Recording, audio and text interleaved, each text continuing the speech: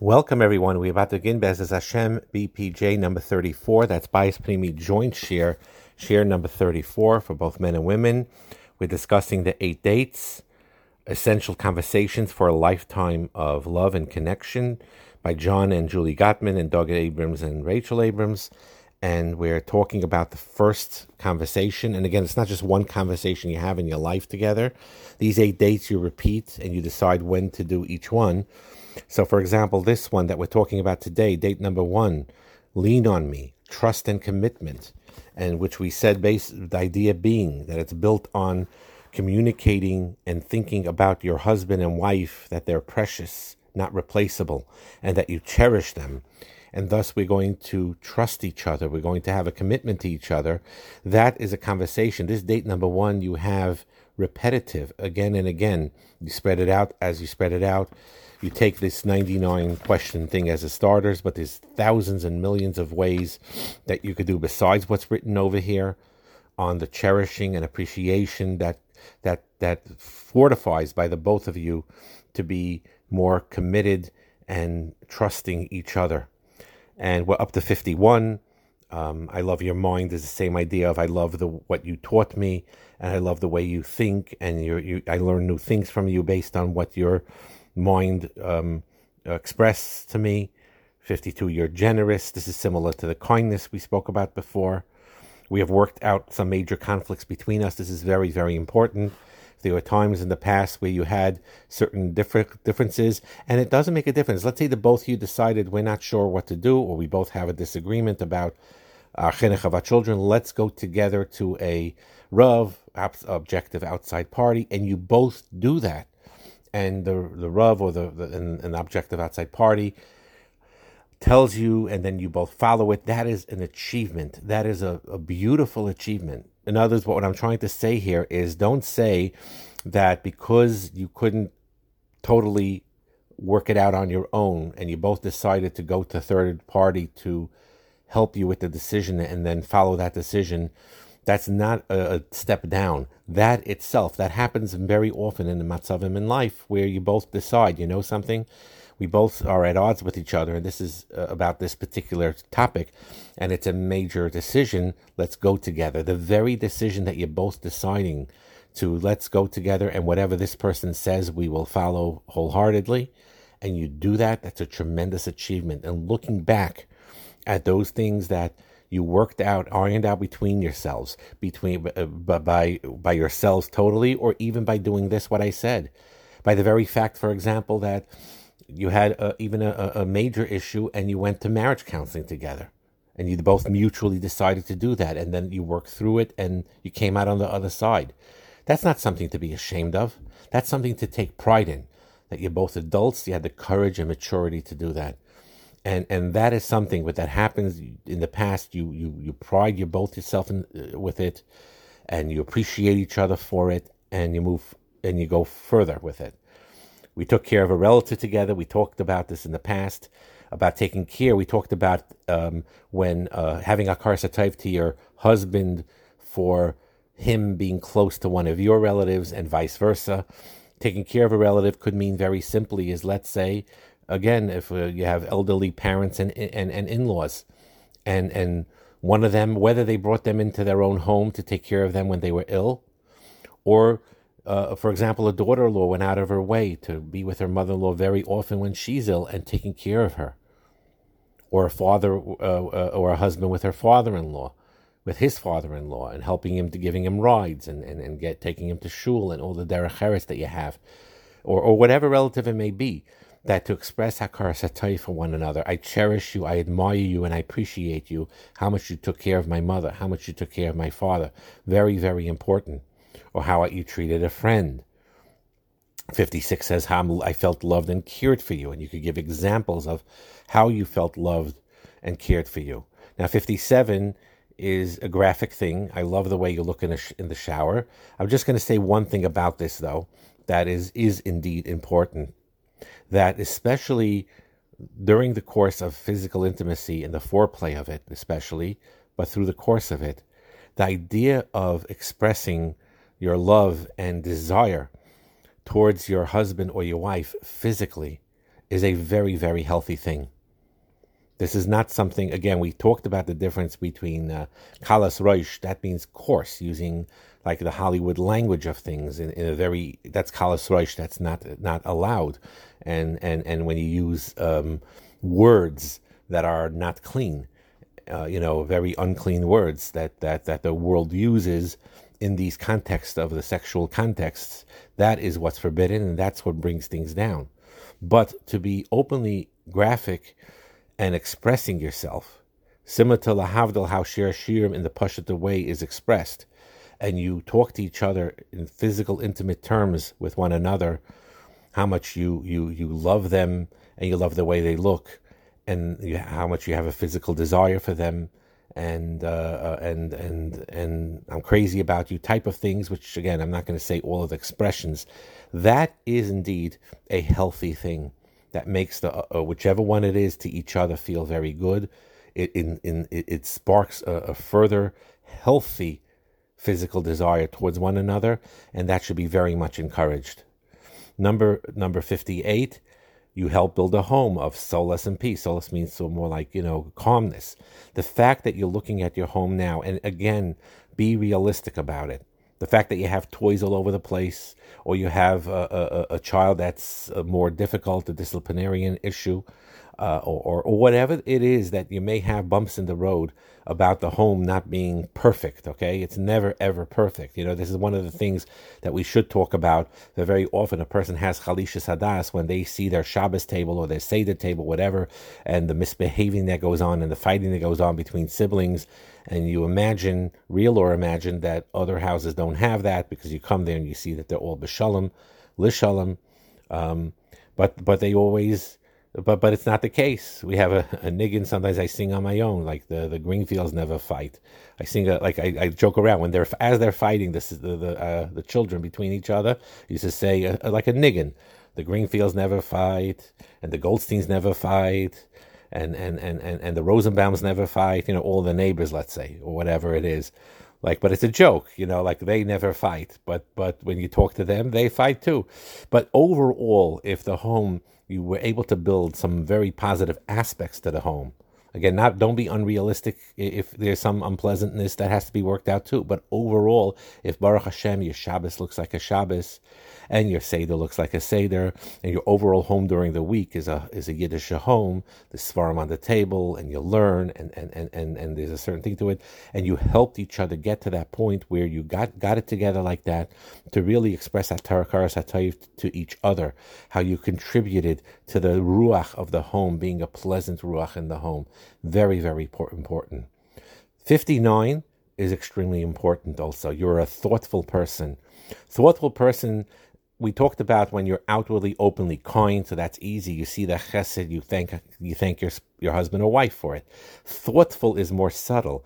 Thoughtful is whenever you notice in your wife or in your husband, that the way they treated you very, very sensitively, where they made sure, let's say you knew you were in a bad mood, or you knew you were upset about something, and your wife said words to you that showed a lot of thought and consideration to your feelings as she was trying to convey something. Let's say she did need to tell you something that you need to do, or whatever it is, and she felt she needed to say it, but she said it in such a tactful, thoughtful, loving way.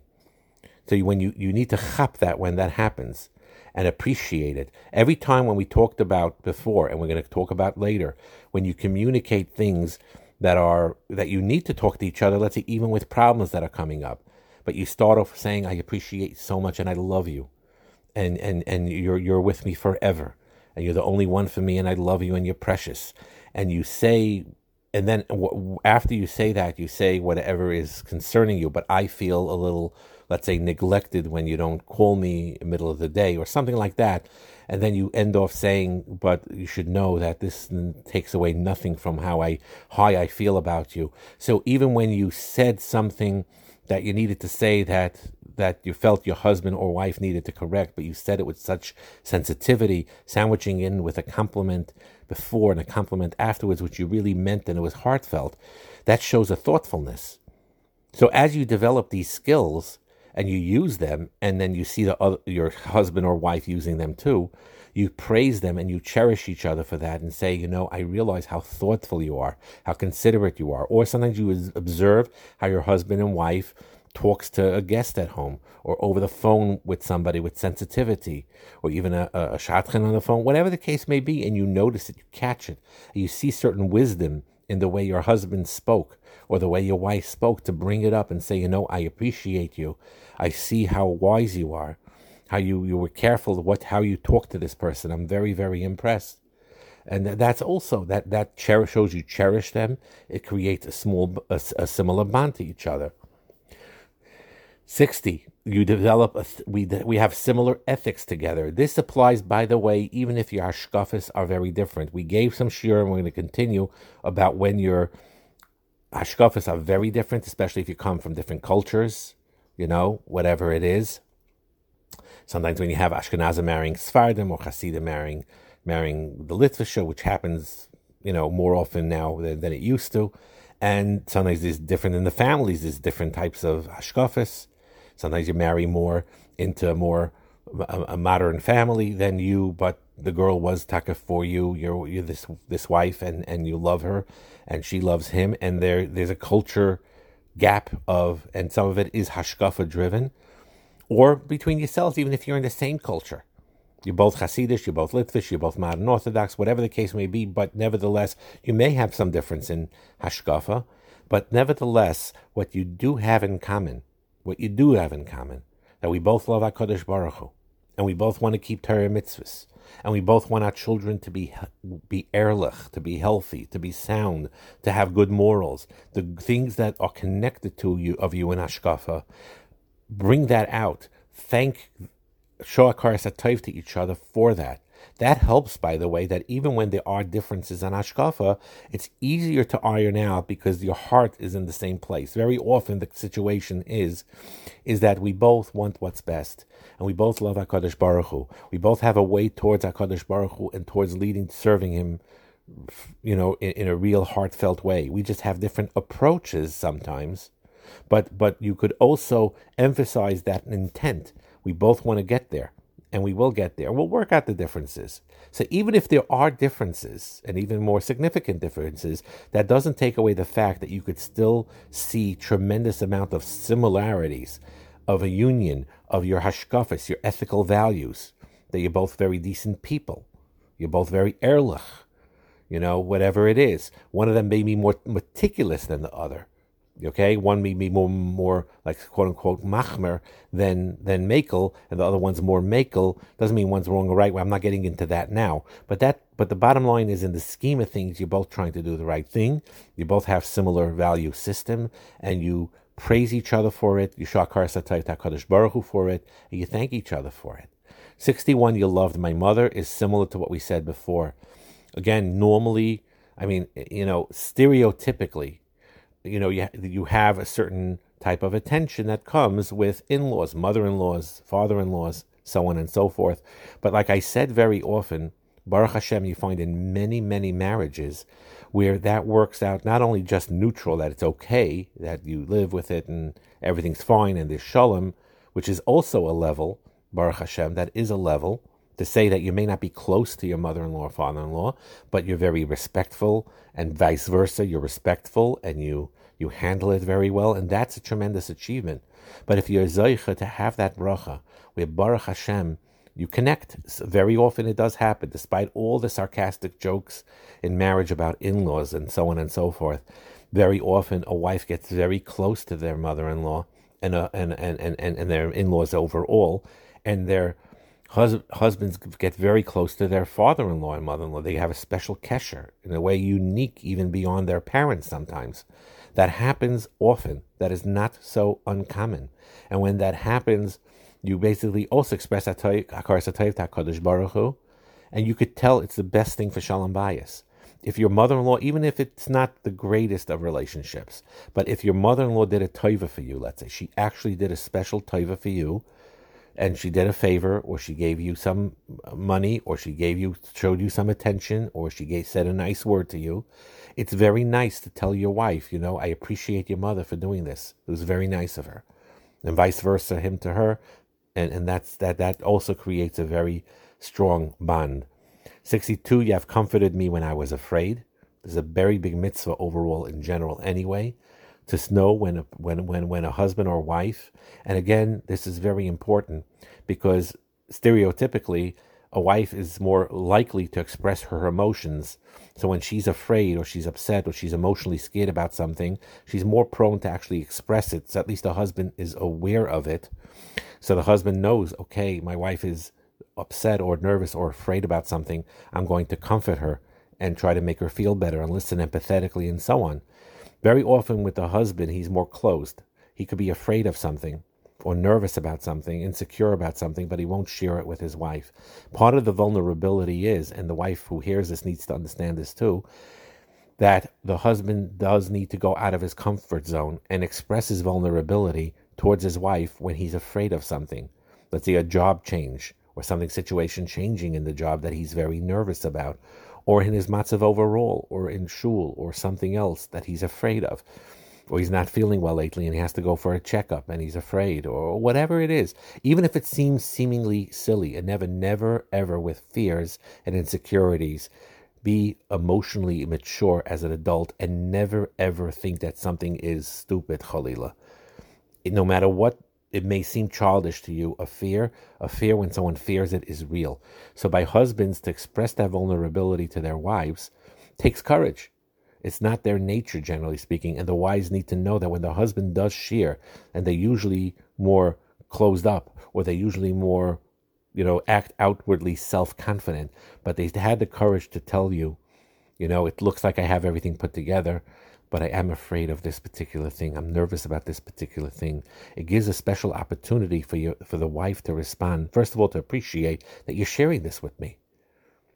And it's a vulnerable thing. He's showing, quote unquote, a weakness that he feels is a weakness. And but instead of crushing him for it, you build him up and you say, thank you for sharing that for me. I really appreciate when you tell me the truth about things, and when you're afraid of something that you could talk to me about it, and I could talk to you about it, and I could comfort you. And she usually will comfort you. Kemayim panim al panim. Generally speaking, very often, a wife does want her husband to confide in her and to talk to her and to look up to her. Yes, to look up to her, that she could actually soothe him when he has his fears, and she's excellent at it. Wives in general have this bina yesera to be able to comfort their husbands. And a husband needs to know this. It is risky sometimes because you say something, they may take it the wrong way. And wives, please, when your husbands do confide in these things, don't play it down. Don't say, "Oh, be a man already," be a man. Don't be a baby. Sometimes they do that, and when they do that, the husband will shut down and never communicate with you again. You thought I was a baby. You think I'm never going to tell you ever that I'm afraid of something. You put me down as a child. But if you don't do that, you do the opposite, and you encourage it, and then you calm his fears, and then that leaves an open line of communication where he could express his inner world to you. Which many wives, that's one thing that they always sometimes are very, that bothers them, that their husbands are very quiet. How was your day? Okay. And that's it. And they're like more communicative and they want to know more. And again, we talked about how husbands need to share that. So that's very, very important, to allow yourself to be vulnerable. And then when you hear that fear or insecurity, that you're very much open to them and helping them with it. 63, we had some romantic trips and dates. We talked about vacation, but yes, it's very important, husbands and wives, without the kids, and even if you work out. I know with small children, there were times where we had to take a baby that was less than 1 year old with us on vacation. So, that happens, and even then you could still work it out where it could be very romantic and beautiful. But if there's a way to parcel out all your children to different places, like I said, it seems like it's inconvenient, but this is the best thing you can do for your children. And you have these romantic trips, and it's very, very important to do so. And you look back at it and you appreciate it, and the dates also, and so on. To 64, some of it is repetitive, I understand. Our values and beliefs have meshed. We talked about the similar shkafa thing. I respect your intelligence is the same idea, like we said before, about emotional sensitivity and so on and so forth. support me against enemies I have had, that simply means that you don't create World War III. That's not what it means. That's not what we're supposed to do. There's Hilchas Lashon Hara when it comes to marriage too. Don't get embroiled in a machlekes. If your wife or husband has a machlekes with somebody and you see it's not going anywhere and there's no tayelis or it's being handled wrong, then it has to be addressed. There's no question. The point of and you talk about how to deal with it because it's really sapping the energy of the home, and there could be lashon hara and machlekes in there, and you want to do your best to avoid that. But at the same time, if someone unjustifiably hurt your husband, hurt your wife, without lashon hara, you do it without lashon hara, and you learn the halachas properly, but you support them, meaning you're loyal to them. Say whatever it is. I don't care what that person said. I support you. I'm with you 1,000,000,000%. Not chalila to incite a machlekes or anything like that, or get that. We're not talking about that, but we're talking when someone was very insensitive to your wife or to your husband, to be loyal to them. To be loyal to them and say, I'm not listening to a word of it. Don't pay attention to it, and you're a good person, and whatever it is, and you support them in that thing. 67, I love you the way times you really listen to me. In other words, to show hakaras hatov to each other when you express empathy towards one another. And we're going to, B'ez Hashem, talk more. So again, all of these things that we said in these shiurim, we touched upon so many different subjects that are a basis of many other shiurim that we could elaborate, and we will, B'ez Hashem, elaborate. And it's very, very important. But what you all need to understand, that all of these things, you take this list with you, you read it through, not just the words, but you think it through. You write notes about things that you think about that may not be in this list. Or you write about, for example, in the case of, for example, I have felt loved and cared by you. That's, let's say, a number 56, right? You read this. I felt loved and cared for you. What you could do is take a piece of paper and write 3, 4, 6, 7, 8 scenarios of when your wife or your husband loved you and took care of you. And you write that down. And then you'll have, believe me, it's not hard at all. It's not hard at all that when you look at these things and you write things down, things will come up like that. There's plenty material to discuss in such a date that we call date number 1, to show how much you cherish each other, which fuels very strongly that commitment to each other and that commitment to trust each other and to develop and build that trust more and more and more, which is the basis, one of the basic basis of a deep connection between a husband and wife. Bracha and Hatzlacha.